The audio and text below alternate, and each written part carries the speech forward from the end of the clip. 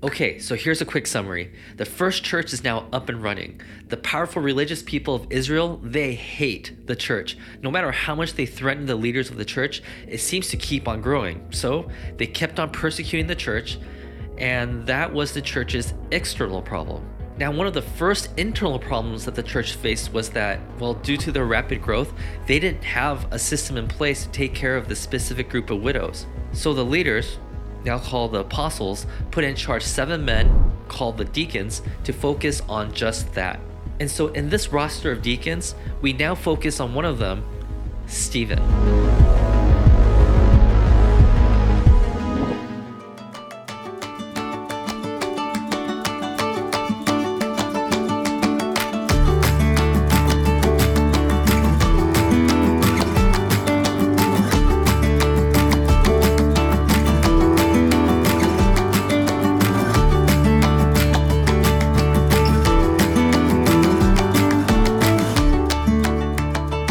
Stephen, a man full of God's grace and power, performed great wonders and signs among the people. Now, we're about to learn that Stephen's in deep, deep trouble with the religious rulers of Jerusalem, and at this point in the story, we really don't know why. I mean, did he do something offensive?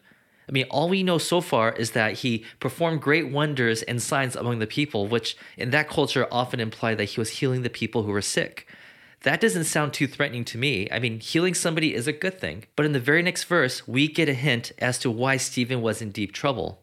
Opposition arose, however, from the members of the synagogue of the freedmen, as it was called, Jews of Cyrene and Alexandria, as well as the provinces of Cilicia, who began to argue with Stephen. So who are these Jews from Cyrene, Alexandria, Cilicia, and Asia? Well, they are Jews that don't live in Israel. And Luke tells us that they are members of this thing called the synagogue of freedmen. By the way, this means that these Jews were once slaves and are now free. I mean, understandably, these Jews had a very negative view of the people who enslaved them, which were, in many cases, non-Jews. But the first church, which was started by the disciples of Jesus, apostles, who Stephen is now representing, treats both Jews and Gentiles with the same respect and love. So these Jews, they see Stephen as a threat.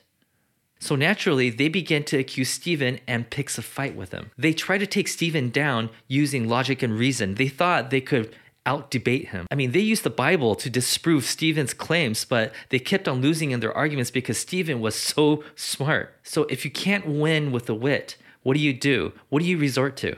Then they secretly persuaded some men to say, "We have heard Stephen speak blasphemous words against Moses and against God." Yeah, they resorted to lies and rumors, and this eventually led Stephen to stand trial before the Sanhedrin, which is the most powerful council in Jerusalem. They're like the Supreme Court of Israel. I mean, these guys, the Sanhedrin, they were the final word on pretty much everything in that culture.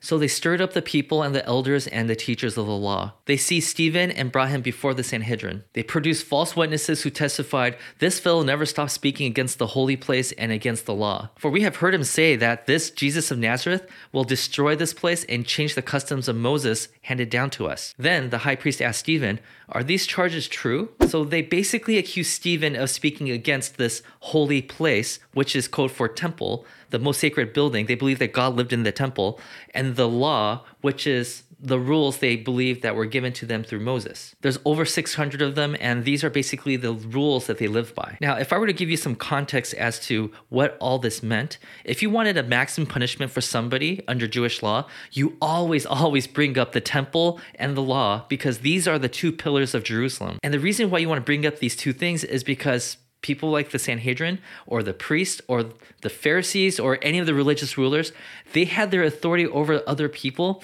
because of these two things. I mean, if there was no temple or law, there would be no Sanhedrin, priest, Pharisee, or teachers of the law. Now, at this point, I think Stephen could have said something that what I would have said. Basically, no, this is not true. These accusations are false. No, instead, he produces the second longest sermon in the entire Bible, or the longest sermon in the book of Acts. He ends up giving them a history lesson of Israel, basically the Old Testament. I mean, Stephen gives the most concise summary of the Old Testament. I mean, he begins by telling a very familiar story, a story about how Israel was founded. God called Abraham out of a tribe and made a pact with them, and Abraham had a son, Isaac, and Isaac had a son who was just Jacob, and Jacob had 12 boys who came to represent the 12 tribes of Israel, and so forth. Now, you may think that what Stephen is doing here is a bit offensive because he's giving a history lesson of Israel to the most powerful and smartest people of Israel. I mean, they already know this stuff. But that's nothing compared to the insult that Stephen dishes out in the next part. See, while Stephen is recapping their nation's history to them, he's also retelling it with a particular lens. Instead of talking about the glory stories of the Old Testament, Stephen highlights the many stories of their failures. Basically, God sending a messenger for his people and his people rejecting that messenger. Like, for example, Stephen says of the 12 sons of Jacob, God chose one, Joseph, to rescue the other 11, but the 11 sold him into slavery. Now, when you hear this story as a Jew, most of them like to associate themselves with Joseph. But Stephen implies that Israel is more akin to the 11 more than the one. Here's another example by Stephen. Out of Egypt, God raised a man named Moses, and God sent Moses to his people to rescue them. But, as it states in verse 25, Moses thought that his own people would realize that God was using him to rescue them, but they did not. And a few years later, as Moses was trying to rescue God's people by pulling them away from Egypt and into the desert, Stephen said, "But our ancestors refused to obey him. Instead, they rejected him and in their hearts turned back to Egypt." God sent Moses to give God's people guidance, and his people said, "No, we want the golden calf instead." And Stephen gives example after example of God sending a prophet to his people and his people rejecting that person. He is telling the Israel story in a way that they are not used to hearing. They're used to hearing stories of God's favor upon their people, but Stephen centers his story around the failure of Israel. I mean, it's the same players, it's the same characters, but with a different perspective. Now, this reminds me of a French artist. His name is Felice Verini, which does this thing called anamorphic illusions. Now, if you don't know what that is, it's basically a specific kind of art where you have to have the right perspective to see the bigger picture. For example, if you were to walk into this building, you would probably see some random lines and some random colors and blots of paint. But if you walk over to the intended spot that the artist wants you to stand, you will see the full picture. And in this case, it's a bunch of perfectly drawn circles. But you wouldn't have known that if you didn't know where you were supposed to stand. Now, imagine if someone placed the most comfortable couch you could think of in the wrong place in that building. And while you're enjoying the luxury of that soft cushion, you might conclude that there are a series of random curved lines and colors. But if you took the time to leave that cozy seat and stood where you were supposed to stand, then you would see the full picture. See, what Stephen is doing here in his sermon is that he's showing the Jewish leaders that their understanding of Jewish history is seen from the wrong perspective. These Jewish leaders have sat comfortably in the seat of the temple system, so they could only focus on the Bible stories that focus on the glory of the power of Israel. But if they were to see their own story, their own history from God's perspective, the right perspective, they will see that they are reading their scriptures from rose-colored glasses. So Stephen critiques the thing that made these Jewish leaders feel superior over other people. They happened to be born into the right family, and they were the right gender, and they were the right race. You see, they believed that God chose them over everyone else in the world, and the temple, which stood proudly in Jerusalem, was proof of that. So Stephen says, "The Most High does not live in a house made by human hands." He's talking about the temple. As the prophet says, "Heaven is my throne, and the earth is my footstool. What kind of house will you build for me, says the Lord? Or what will my resting place be? Has not my hand made all these things?" In essence, Stephen is arguing, you do not have exclusivity to God.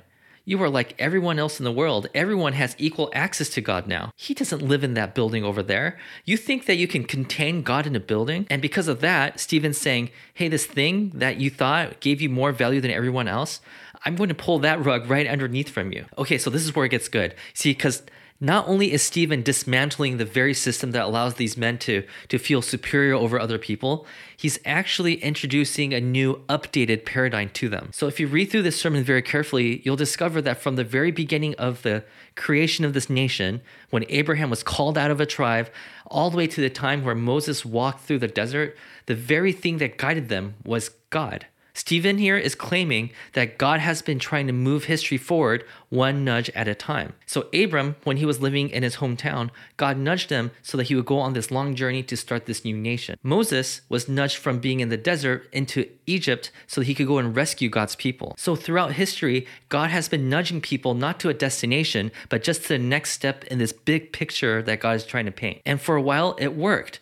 Abraham, Joseph, Moses, but over time, God's nudges didn't work anymore. When God sent another push to his people to change, they resisted. When God sent prophets, they persecuted and even sometimes killed them. So Stephen, he concludes his sermon by saying this: "You stiff-necked people, your hearts and ears are still uncircumcised. You are just like your ancestors. You always resist the Holy Spirit." And basically what he's saying here is, hey, God is on the move, and yet you're not willing to move with him. We are all part of this movement, this continual movement of God. There was once a time when there was no laws and there was no temple, and God nudged us into an era of law and temple. And now God is trying to nudge us out of that into something better, but you're trying to implement it even more because you benefit from the temple and the law system. So you could totally see how the Jewish leaders at this point are extremely frustrated with what they're hearing from Stephen. But Stephen doesn't stop there. He turns his dial up to 11. Was there ever a prophet your ancestors did not persecute? They even killed those who predicted the coming of the righteous one. He's talking about Jesus here. And now you have betrayed and murdered him. You who have received the law that was given through angels, but have not obeyed it. Now, if you know how the story ends, Stephen is martyred. He's killed after this, and you can see why. That was the nail in the coffin for him. When the members of the Sanhedrin heard this, they were furious and gnashed their teeth at him.